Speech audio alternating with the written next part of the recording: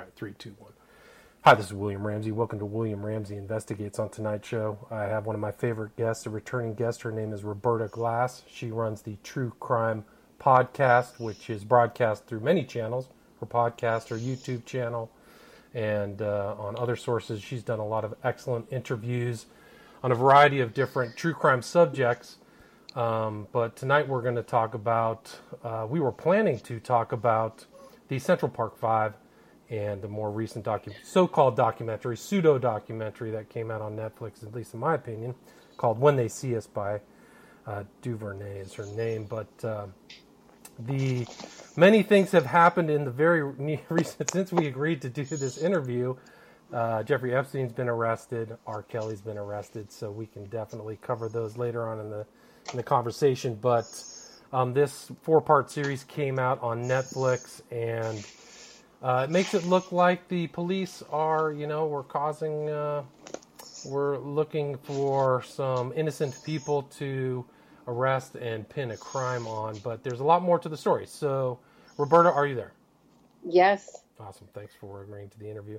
So, you suffered through When They See Us. I tried to watch it.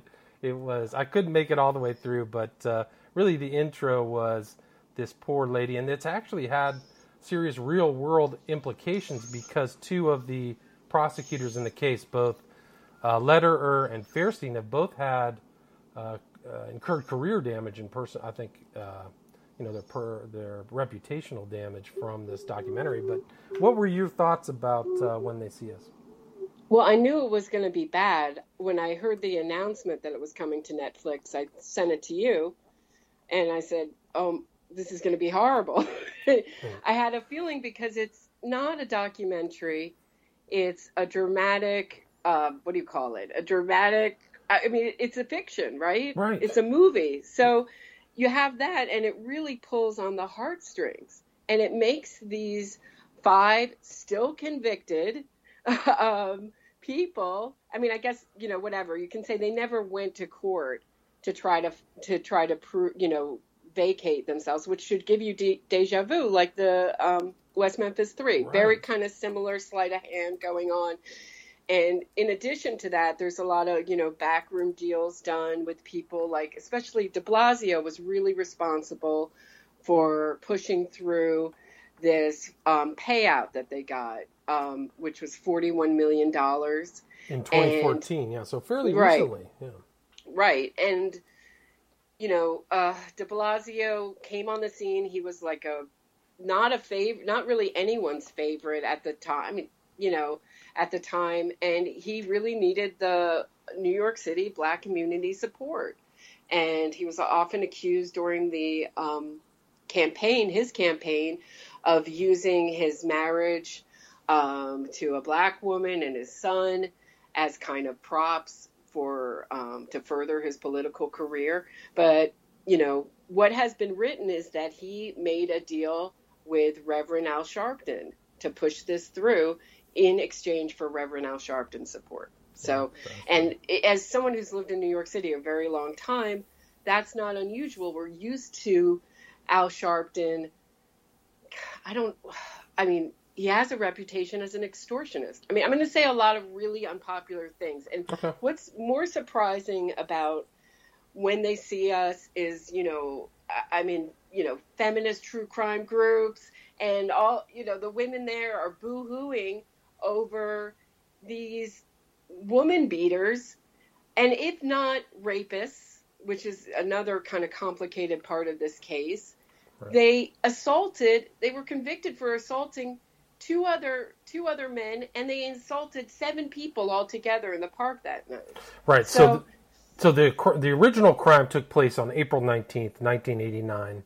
There were groups of young men and these guys were 14, 15, 16, running around Central Park, for people who are too young to remember this case, but and they were assaulting people. One guy looked like somebody said after they assaulted him, it looked like somebody poured a bucket of blood on his head. That's how badly he was beaten. And then something happened where they actually thought that the original victim of this assault and rape was murdered actually that night. Yes. And so, One of them said, I know who did the murder. They left her for dead. She was discovered by two other passerbyers way later. Yeah, very late in the night, like 3 or 4 a.m. She wasn't supposed to survive. She had horrific injuries. Lost 80% of her blood. Yeah, it's actually kind of a miracle that she survived. Like one of her eyes was out of its socket, like really horrible stuff. The researching for this was nightmarish to go through, and I found I could only do it while listening to classical music because it's so. They all say we went to the park to rob joggers and bicyclists for fun, and even one of them, after giving his part of his confession, said, "Well, smashing the jogger's head with a brick, that was fun." Right. I mean, it's like kind of a Clockwork Orange, yes, as nightmarish ultra violence. Yeah, like getting involved in ultra for violence. entertainment. Yeah, for a little bit of it'll sharpen you up a bit for a little ultra violence, like just going out to beat people up. Yeah, pretty incredible. And it happened kind of early in the evening, like 9 or 10 p.m., relatively early after dark. But So they were. So they were going through the park, looking for bicyclists and joggers to rob, and one bicyclist was nearly assaulted and got away. And if you know the Central Park Loop, once he made his way around the loop, he called it into the police. So while there were 33 men by one of the convicted's own account, all wilding in the park. That was the word at the time used. And so as they were going from person to person committing violence, they were getting called in.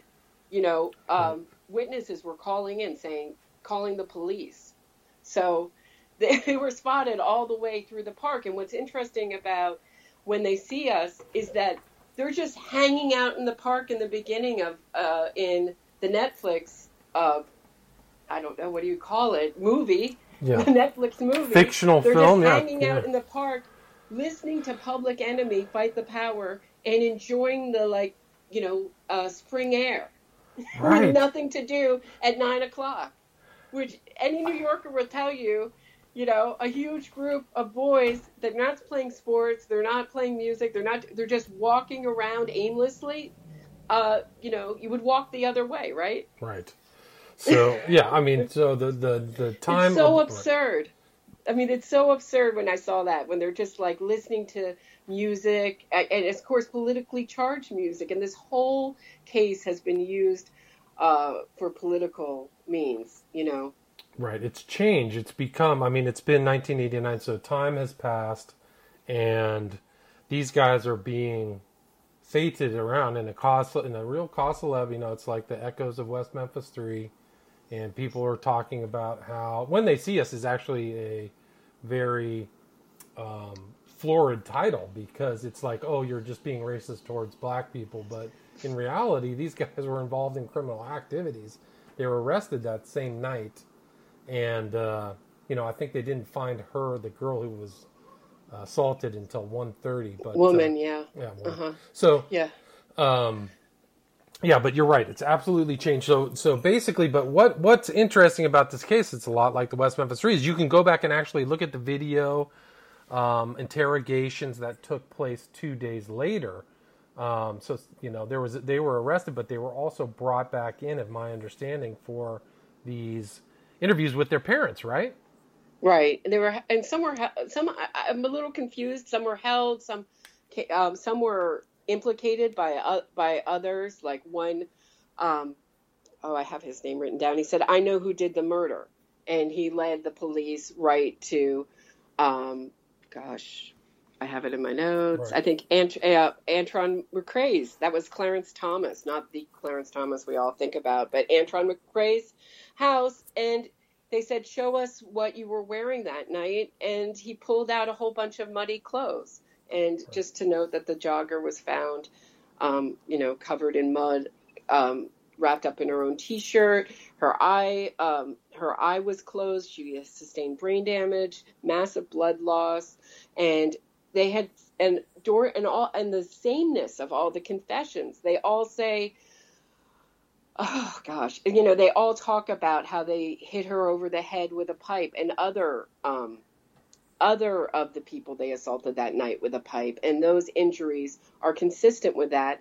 And also, their own seminal fluid was found on two of the convicted. So one in his underwear and one on his jacket. So they never explained that. Like, how did that happen? If you were just enjoying the night air, how did that happen? And they were all also identified by each other. Some of them didn't know each other. Right. Some of them were friends. Some of them they knew from the neighborhood. So it's one of those massively confusing things to try to figure out who did what. Right. And Kevin Richardson, one of them actually grabbed towards his eye and said she scratched him. Right. So he had a scratch on his face 2 days later. And it's kind of confusing, too, because they arrested more. It got whittled down to what is known as the Central Park Five. But there were other people who pled out to different charges. But the original Central Park Five is Raymond Santana, Kevin Richardson, Antron McCrae, Yusef Salaam, and Corey Wise. Right? Isn't that what that's... But there were others. Kevin Richardson's scratch is a perfect example how the story has changed over time. Right? So the police asked him, how did you get that scratch? Well, I got that scratch when I was arrested by the police officer. Half an hour, by the way, after the fact, after it got... they said, well, show us the police officer that did this to you. And then he backed down from that claim. Then he gave a confession with his father present. He asked his father to leave, and he then admitted without his father's presence to the rape of the Central Park jogger. Right. So, pretty interesting. It is interesting, but the actual, so they were involved in this kind of gang attack on her. And those are the actual facts. They were convicted. I think all five of them. This one guy, Lopez, pled out to a lesser charge, if I remember. Right, burglary. But they were all convicted, served around 5, 6, 7 years generally, were let out. And then, and like Donald Trump was involved. He put something like a death penalty thing out. Which never mentioned the Central Park jogger. But okay, now it's all about the Central Park Five. Now that he was talking about the violence in the city, and which is interesting because the Central Park Five supporters want to have it both ways, saying the violence in the city was enormous, but that Trump, and I hate, I always hate supporting any politician or agreeing with them, but that Trump was wrong to put out an ad saying we have to stop this violence in the city, and my answer is to bring back the death penalty. Right. And the interesting thing about this case is that everybody focuses on the Central Park Five, which is important, but other people were convicted for the assaults of that night. So the other violent acts. Briscoe, Jermaine Robinson. So these other guys also, spent 1 or 2 years in jail or something like that. So, but... so they were tried. I think they were found guilty. I mean, they were all obviously not adults, so they got kind of juvenile sentencing, 5 to 10 years each. I think was right. What it 15, yeah, 15. They didn't. No one did more than 15. Which, when you read the court transcripts, is really they got off easy, in my opinion, for nearly killing someone. I think you're right. For nearly killing multiple people, really. Yeah, it's pretty remarkable. So they were prosecuted. The chief prosecutor was Fairstein. She was head of the sexual crimes unit. So she was it. And then there was another one, Lederer, who was in the movie. But the film, when they see us, she's like actively involved at the police station, which isn't plausible at all. There's no pictures of her. I don't think, if I looked at those interviews, it was all done by Lederer, right? Right. Okay. Right. And who's had to step down from Columbia Law School. Right. And Fairstein, I think she was very involved from her college, which was, I can't remember what college, but she's had, pretty serious consequences from this film alone. Just from this film, which is interesting, too, for people who don't know, and I didn't know until I researched this, but there was another film by Ken Burns of Civil War fame and, a famed documentarian. He did it with his daughter, Sarah, called the Central Park Five. Did you watch that? I did watch that. And it was so interesting to me watching that documentary, or pseudo-documentary really, is that they sound so much like the West Memphis Three. They say the same things. I just confessed to get out of there. They kept telling me I was guilty. I didn't know anything about anything. But they describe the events of the night walking through Central Park, and they keep running into these same, maybe they're same, maybe they're different group of violent kids, and watching these kids commit violence. And, they moved from, first they attacked one guy. He looked like a bum. He was carrying food over from the west side. And that was Diaz, the first man they attacked, who they called the bum, right? And they poured beer, after attacking him, they poured beer over them. And they were so violent towards him. I think it was Santana said, I thought they were going to kill the man. So, they're watching, they describe all the violence as if somebody else did it, watching it. And instead of like leaving the park or, I don't know if you could expect them to call in any of those crimes, they continue to. And Central Park is 2.5 miles long, half a mile wide. The chances of running in to all the places where all this violence is committed, just every time, they're always somehow there watching it, But not involved, yeah. So right, the not story involved changer. at all. But that's totally different from their testimonies or their statements, their videotaped statements that are still extant. So there's real inconsistencies about their stories 20 years later. It sounds a lot like the West Memphis Three. So what sort of kind of cleared it all up for everybody is when one guy, Reyes, who was doing time for raping a mother in front of her 2 children and torturing her, he was in prison with Corey Wise, who was convicted for this crime. And he admitted to doing all of it alone, which is not possible with the doctors. The jogger's doctors don't think it's possible. The jogger doesn't think it's possible. It doesn't fit the rest of the evidence, and it doesn't match any of the statements. But he did everything alone, and they were lucky because there was this unknown DNA that was on the jogger's sock. It's often written as that it was the DNA inside her. That was all inconclusive.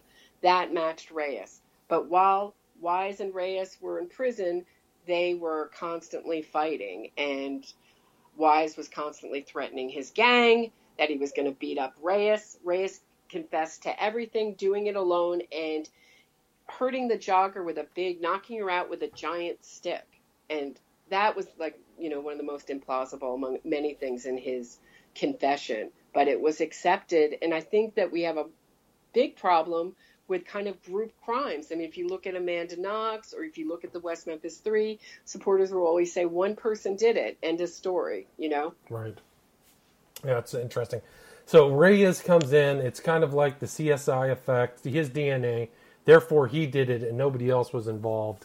And that supposedly exonerates that, but there is other things. There was an Armstrong report that 3 guys came in and, basically said... NYPD, in 2003, yeah. Yeah, I mean, there's inconsistencies in statements, but I think they wrote the general consistency that ran through their descriptions is everything is the same. She was knocked down on the road, dragged in the woods, hit and molested, sexually abused by some, left on semi-conscious. So they all said the same thing, right? Right. And it just, interestingly enough, Sarah Burns was working as a paralegal for the lawyers who sued the city and got $41 million. Wow. So she wrote a book. Her father made a documentary on it. And it was really interesting to find that most of the 5 have given money to the Innocence Project. And Yusuf Salam was given an award, a Lifetime Achievement Award in 2016 by Obama. Wow, I didn't know that. He was also just signed by Creative Artists Agency, which is a great agency, for he now has an agent, and he gives speeches about his great injustice and why I think he is picked out for the most accolades and the most attention is because he was underage and his mother stopped the confession. So he never made a signed confession. He never made a videotaped confession. So it's, the hardest thing to prove his involvement more than the others. Fascinating. They all implicate him, but it's harder to prove. Right. I mean, that's like one of the top, if not the top agency in the U.S. So, that's just incredible.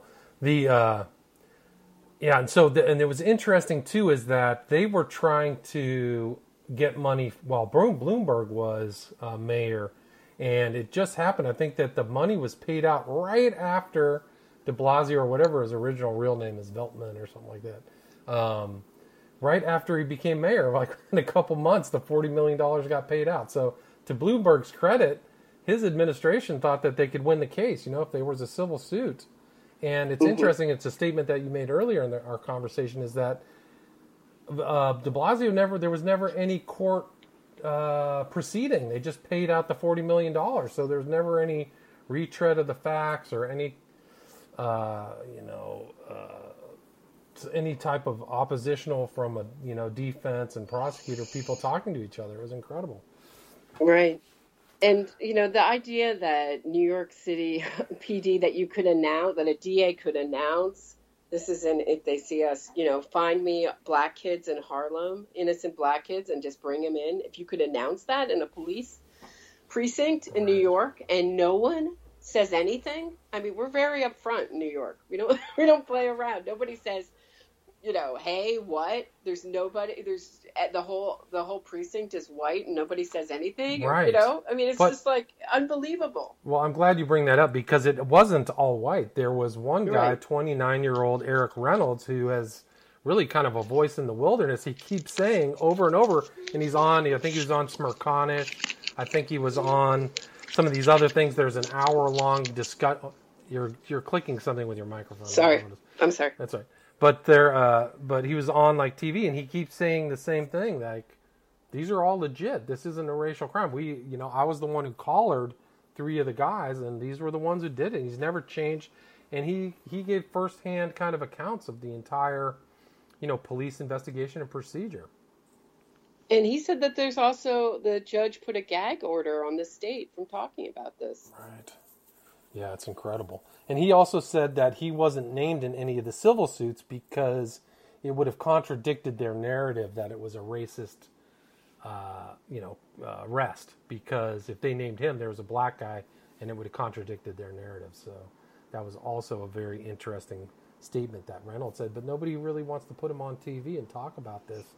And, when you look at all these facts, I watched this Duvernay on The Daily Show with Trevor Noah from May 21st, and she's just got her statements, She's got it all. Oh, yeah, these confessions were coerced, and I'm watching the confessions looking for the coercion, and it's just not there. So, and it's grotesque to see Trevor Noah just kind of smile along. And Oprah Winfrey was one of the people who, was the producers for When They See Us, and so she's been on stage with the Central Park Five, and one guy's making a Black Power fist sign in the air, and it's like, hey guys, this isn't the real story. The real story was happened, back in 1989. It's incredible.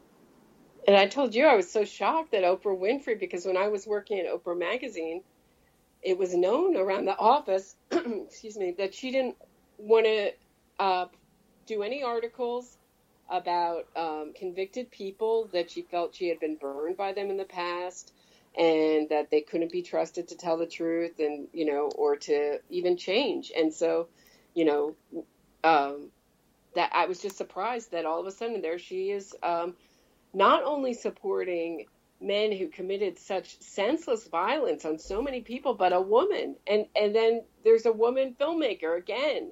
So Right.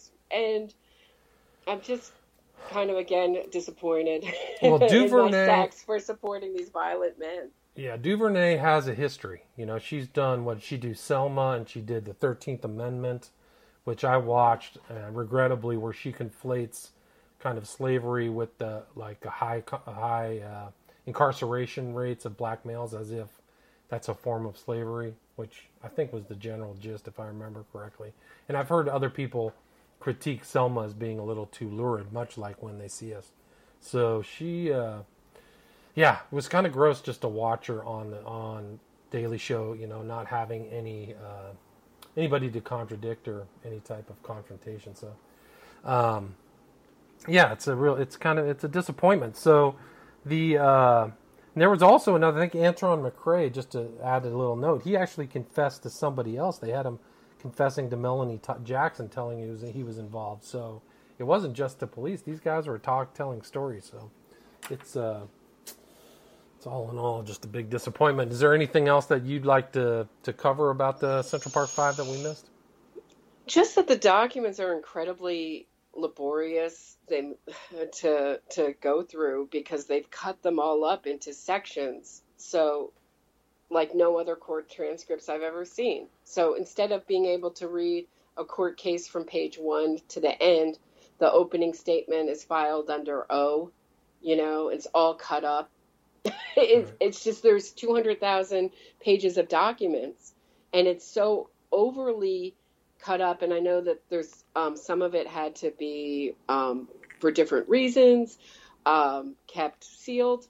But it's really hard to even get us to, I don't know if it's on purpose or if it's just, there's so many and they got a horrible system, but it's really hard to read. So I think most people won't. And so that's really beneficial to their supporters and it becomes a legend, right? Like Liberty Balance, like when the legend becomes fact, print the legend. That's now, the legend is now fact. The legend is now fact. They're each $7 million richer and, going around just professing their innocence everywhere without really anybody contradicting them. It's kind of like it's the West Memphis 3 all over again. And you just don't see anybody go, hold on, didn't you guys repeat, your confessions in your parole hearings, all kinds of stuff that they should have just professed their innocence. Like, it's just off the charts.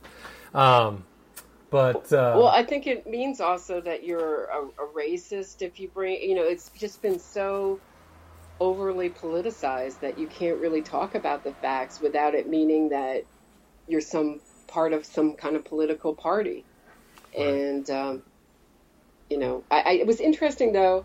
I had a discussion with my best friend and he's a West Memphis 3 supporter. And I said, I'm, researching the Central Park Five, and I fully expected him to say it was a travesty of justice. And he said, no, and he lives in New York and for a long time too. And he said, oh no, wilding. Oh yeah, they're guilty. So I was really shocked. I wonder how many people in New York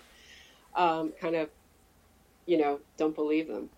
Yeah, and you had sent me an article from Ann Coulter, and I think she got her facts straight. She's actually really good on Epstein too. But, some people, are able to collate all the elements of these long cases that have lasted for decades. But I got to give credit to Ann Coulter. So, and also Epstein, maybe that's just a good transition to talk about this news that happened last week, which I was surprised about, which is the surprise arrest of Jeffrey Epstein at Teterboro Airport in New Jersey and the breaking down of his so-called mansion, if it's he owns it or who else, Wexler owns it or whatever. But any thoughts on Epstein?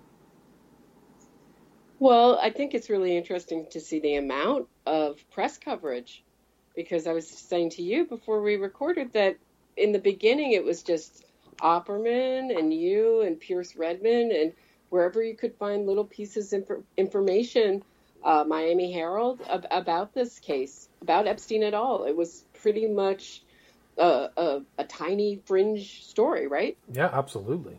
If that. I mean, it was just like, okay, something important. And I don't even know if people had all the facts, but I think the Miami Herald was really the beginning of it, which was mentioned in the press conference that they were clearly reading some of the journalism. But no, it wasn't even a big story at all. I did an interview with Derek Brose, who actually went over and interviewed Edwards, who was just on CBS Today. So these guys are now really in the mass media, people who are just merely fringe interviews or people who were, just smaller YouTube channels were interviewing them. So it's really quite a change. So you see this blow up, and then Mike Cernovich tried to take credit for the whole thing by saying that his involvement in the Ghislaine Maxwell Giuffre defamation suit has led to the release of documents that ended up to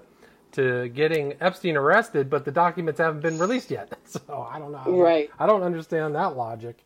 And can you explain a little bit how his connection to Dershowitz? Yes. So the original lawsuit was between Ghislaine Maxwell in 2015. She was sued by one of the victims, the alleged victim. Her name is Virginia Roberts. She got married. She lives in Australia. She has kids. Her new name is Giuffre, Giuffre, and she sued Ghislaine Maxwell, who is the daughter of Robert Maxwell, also known in one book as Israel Super Spy. But she sued her because Ghislaine Maxwell said that she was lying, that Virginia Roberts was lying. So they got some heavy-duty lawyers are involved in that case. There's the boys Schiller and this guy Cassell, who you went to one of these hearings, and we recorded an interview about that on my YouTube channel. But so that case was the original case, and who joined that case was Dershowitz. Dershowitz joined, and then Mike Cernovich joined as well, and then the Miami Herald joined into that case as well. And their interest in the case was trying to obtain information that was kept privy by the court. I mean, basically, these Jane and John Does are protected from public eye and public scrutiny and adversarial scrutiny because of their age when these things happen. And they probably are in there to verify Virginia Roberts' story, not just her statement. So, and she has said, I think either in the court docs or publicly, that her and Dershowitz had sex 6 times. So she's accusing Dershowitz of being involved with her. And there's another girl who came forward. Her name is Ransom, who's also accused of having Dershowitz had sex with her when she was underage. So that is the involvement of Dershowitz and Cernovich. But the interesting aspect of their involvement in that case is that those two know each other. And Cernovich has made a quote of stating that his reason for getting involved in the law was because of Dershowitz, and Dershowitz was in his film with Cernovich. I think it was called Hoaxed or something like that. But so they are friends. There's pictures of them together, and it's actually a really interesting filing, or something called the response in opposition to motion to intervene. So the motion that these guys put in was called the motion to intervene. And this response by Boyce Schiller included a lot of Mike Cernovich's very unsympathetic towards women's statements, which is a nice way of putting it. But they also show him and Dershowitz together. And also, I mean, they just show that they use the word slut-shaming that you and I have talked about. So here's a quote. Cernovich appears to have a personal interest in slut-shaming women. Multiple websites, including Wikipedia, captured various tweets. And there's also an article out there, which I think you and I have shared, that also shows Dershowitz involved in the same behavior. But this is important to remember, is that all of these actions, or all of this motion to intervene, took place in an environment of no media oversight. So Cernovich was talking about it publicly, and Dershowitz was not talking about it publicly. And so that's the kind of connection between Dershowitz and Cernovich. They know each other. And I believe that they were involved, this is my opinion. The reason they were intervening without really any media oversight or media analysis, the reason they're intervening is they want to uncover other people involved in that suit. And in my opinion, they want to either expose them or harass them. I think that's their actual intent, but that's, in my opinion, they're not stating that intent publicly. Well, Dershowitz has a history of finding victims, going on their social media, and finding things as benign as them smoking marijuana and using it as evidence that they're a terrible person and using it to intimidate them. And he also doesn't stop with the victims. He also defames their parents in one case, wow. Right? I mean, It it's sounds just, familiar, yeah. But I think that might be one of yeah. the elements of why Epstein got the lenient sentence in 2008 is that Dershowitz and Starr and Black and all of these big, it's kind of like OJ where you get these super lawyer defense guys to intimidate everybody. And so I think that this whole intervening might have been part. And there's an interesting aspect of that because Dershowitz himself had said he was Epstein's lawyer then. About a year ago, I can't remember, within the last 6 months, he said he was Epstein's lawyer. So when he was intervening in this case of Ghislaine Maxwell, was he still being retained by Epstein? I think that's an important question. Very important Yeah. question, and he seems to assert his lawyer-client privilege whenever it's convenient, right? Right. Yeah. So very auspicious things are happening. And then And more victims are coming forward. Were you familiar with the two victims that were in the press who were at the bail hearing, Jeffrey Epstein's bail hearing? I think those were some of the original ones that were interviewed by the Miami Herald, but there was a new one that happened in New York. Her name was Araoz, and she said that she was abused by Epstein when she was underage. So that was a new one. And then I just read an article today in the UK Mirror that said that there's 14 more people that have come forward that were original. So there's still more facts being clearly being assembled by the prosecutors. So I think a lot of people are very nervous. And you and I talked about how there's an aspect of this case that is involving the Public Corruption Unit. So something has involved the Public Corruption Unit whose purpose is really to ferret out and investigate and prosecute misdeeds by people who are in the public service. So it would be a politician, lawyer, something like that. So their involvement in this Epstein case is very important to note. So there's a lot of things that are happening. So my question is, do you think they dug up some dirt on Acosta, and that's why he agreed to that really lenient deal for Jeffrey Epstein? I don't know. One of the important things to remember is that it's like 2 administrations ago. So it's under the Bush administration. We know that Epstein was an informant for Mueller, for his FBI. So there might have been some type of leniency, things that we don't know. But the fact that it's Mueller, the Bush administration, that there's an intelligence aspect to these cases of God only knows which agency or which involvement, even the FBI. So I think that the leniency involves a bunch of other people. And I think Trump has kind of hinted at that yesterday.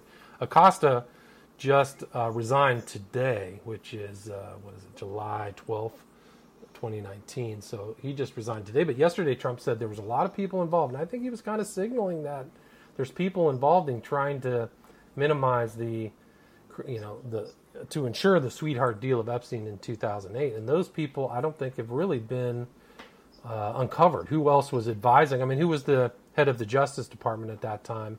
And who was, I think Acosta, unfortunately, was in a difficult spot because he's probably having to take orders from, the head of the Justice Department. Mm. Mm. So I have kind of a broader question for you, which is, Jerry Sandusky, right, he's exposed, right around the same age, right? Wasn't he in his 60s? I think that sounds right, yeah. And Epstein, same kind of thing. Yeah, Epstein's what, 68? 66. 66, okay. So I guess this is more of a conspiratorial thought kind of question. Is it, it seems like these guys are just really brought down at the end of their pedophile career. Is it just sort of like at the end of their career and they're no longer useful to whatever agencies and just like send them off to the glue factory kind of thing? Maybe that's the way they solve the problem, right? Put them in jail and then I don't think Epstein's ever getting out of jail. I don't think they'll agree to any type of bail for him because of these other things that are coming up. So, his malfeasance has gone back for 2 decades. So he got started, in his at least his late 40s. Who knows what happened in Dalton, the kind of elite prep school that he was involved with. It's a good point. I don't know. I think that, for him to be arrested, they had to have been investigating him for some time. and an investigation that was taking place that had been going for months. It has no connection with Cernovich or Dershowitz's involvement in any civil trial for sure. So Mike Cernovich grandstanding is absurdity that one of the funny things about Cernovich, just to go back, is that he commended himself. So on his website, he wrote something on one thing, Mike Cernovich helped get Jeffrey Epstein arrested, and then he reposted his own post on his website. So his own tweet, wasn't exactly. it? You're supposed to tweet, yeah. It was the biggest backslap of his own hand ever, But so I think they've been investigating Epstein for a while, and I think Bob Barr came in. Some people have stated that the investigated started under Sessions. So at a certain point, they just pulled the trigger, and that was it. Now the investigation has moved to New Mexico. They're talking about stuff in New Mexico. The other thing is that the Cassell response. Oh no! So this wasn't the response. So then what happened after Ghislaine Giuffre had their civil suit? I think what happened is Dershowitz went in public and said that Giuffre is a liar. And so that was a defamation suit. So there's another suit between Roberts, Giuffre, and Dershowitz. And in that filing that involved Castle, there was a picture of all of the movements of Jeffrey Epstein. So he's bouncing around between his island in the Bahamas, New Mexico, Florida, New York, but also in Europe. But one of the interesting stops on all of his bounces is North Africa, Tangier, in Morocco. And I'm like, well, what the heck is he doing in Tangier? And the only references I know of Tangier are L. Ron Hubbard and Aleister Crowley, who went there to procure little boys. And I'm like, if that's what Epstein is also involved in, things are going to get a lot darker, very fast. Wow. Yeah. And yeah, I was just trying to think of Joe Orton. I thought the playwright also vacationed in Tangier for that same exact person. Yeah, Burroughs and all these guys. Like Burroughs, and that was just Hubbard used to take his boat and stop along Algeria, and that was kind of just known that in that culture, different sensibility. But if Epstein's involved in that, then the sex trafficking becomes international. I wouldn't be surprised if Interpol is involved in this. And I actually saw something pretty fascinating. I follow Benjamin Netanyahu on Twitter, and the day that Epstein got arrested, he put something out and I wish I could speak Hebrew, but I could tell that it was Epstein and Ehud Barak, who was the former prime minister at one point, and he's being quizzed on his relationship with Epstein. So Netanyahu's people were on top of it right away about the tie between Ehud Barak and Epstein. So this definitely has international elements, especially if you involve Prince Andrew and things like that. So this story really, their people are going to do a lot of work, and a lot of things are going to get uncovered. And they're still asking, and victims are still coming forward, and they're still asking for victims to come forward. Right. So I just saw Edwards on CBS today asking for victims to come forward. Come on forward. So, and the victims have excellent lawyers. Boys was involved in busting Avenatti, the joke savior for the Democrats. But the funny thing about the Boys people, is that if you look at I don't know if we talked about this, I don't remember, but Avenatti threatened, I think it was David Boies, about their Nike people, that if they didn't pay him off, he would get them criminally, which you can't do. It's illegal. You can't threaten criminal prosecution. So they told it, he left, he threatened them, left, and then he invited him back.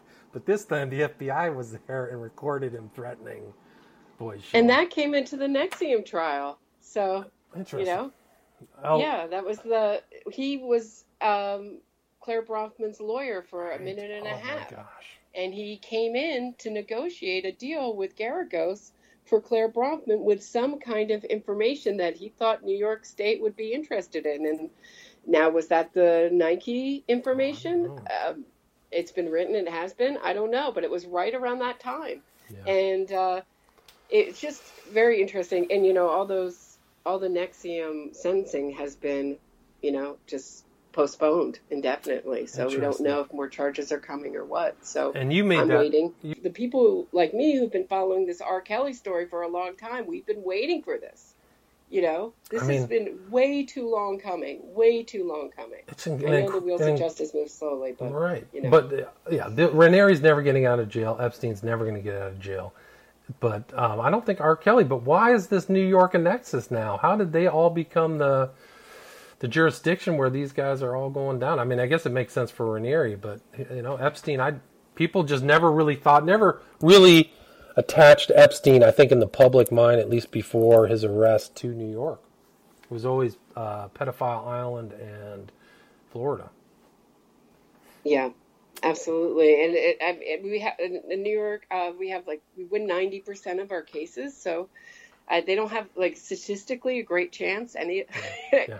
I mean, Ranieri already got convicted, but Epstein, and I think Epstein will plead out, don't you? I think he'll try to accept a plea. I hear that he's trying to negotiate. He's going to give up names to negotiate a 5-year deal if he can get it. I think that's what his attorneys are. Reed Weingarten, who blurted out to the court that sexual relations with an underage girl is statutory rape. Like, he said that. He kind of made a mistake. I think he might be past his prime, but we'll see what happens.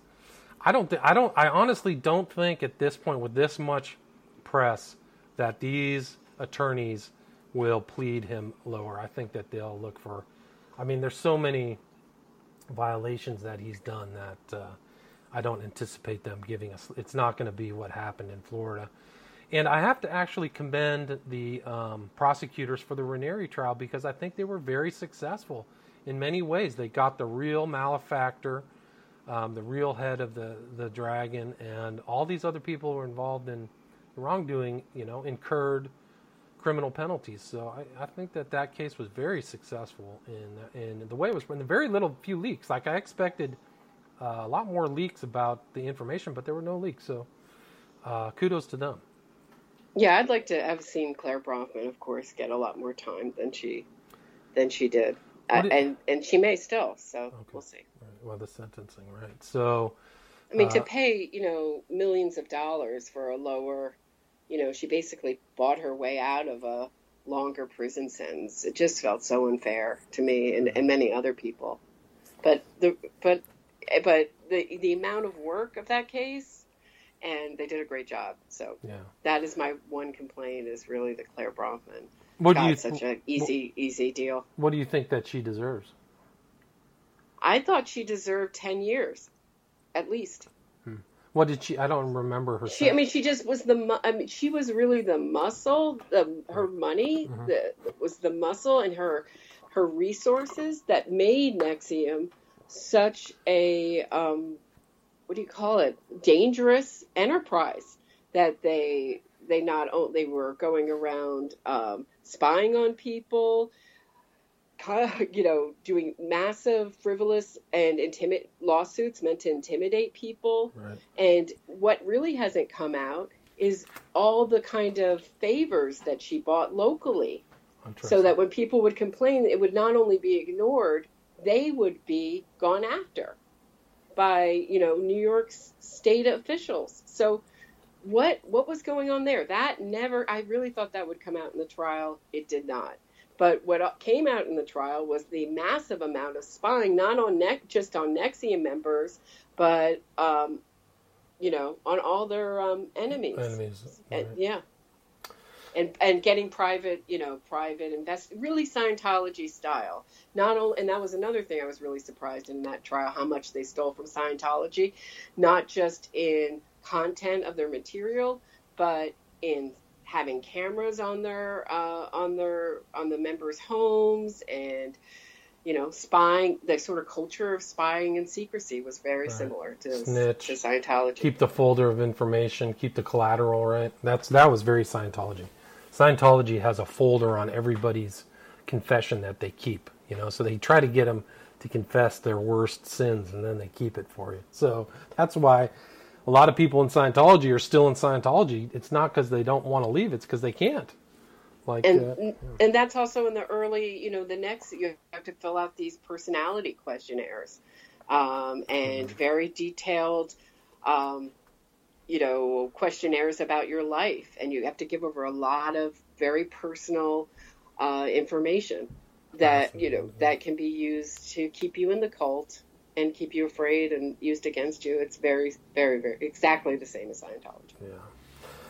Well, we've covered the Central Park Five, a little bit of Epstein, a little bit of R. Kelly. Is there anything else that you'd like to add, or anything? Where can people see your or listen to your excellent podcast?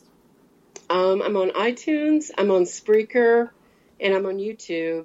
Roberta Glass True Crime Report. So awesome. And there's another Bob Ruff has given up on the Melgar case, right? So now he's moving on to another case that has been.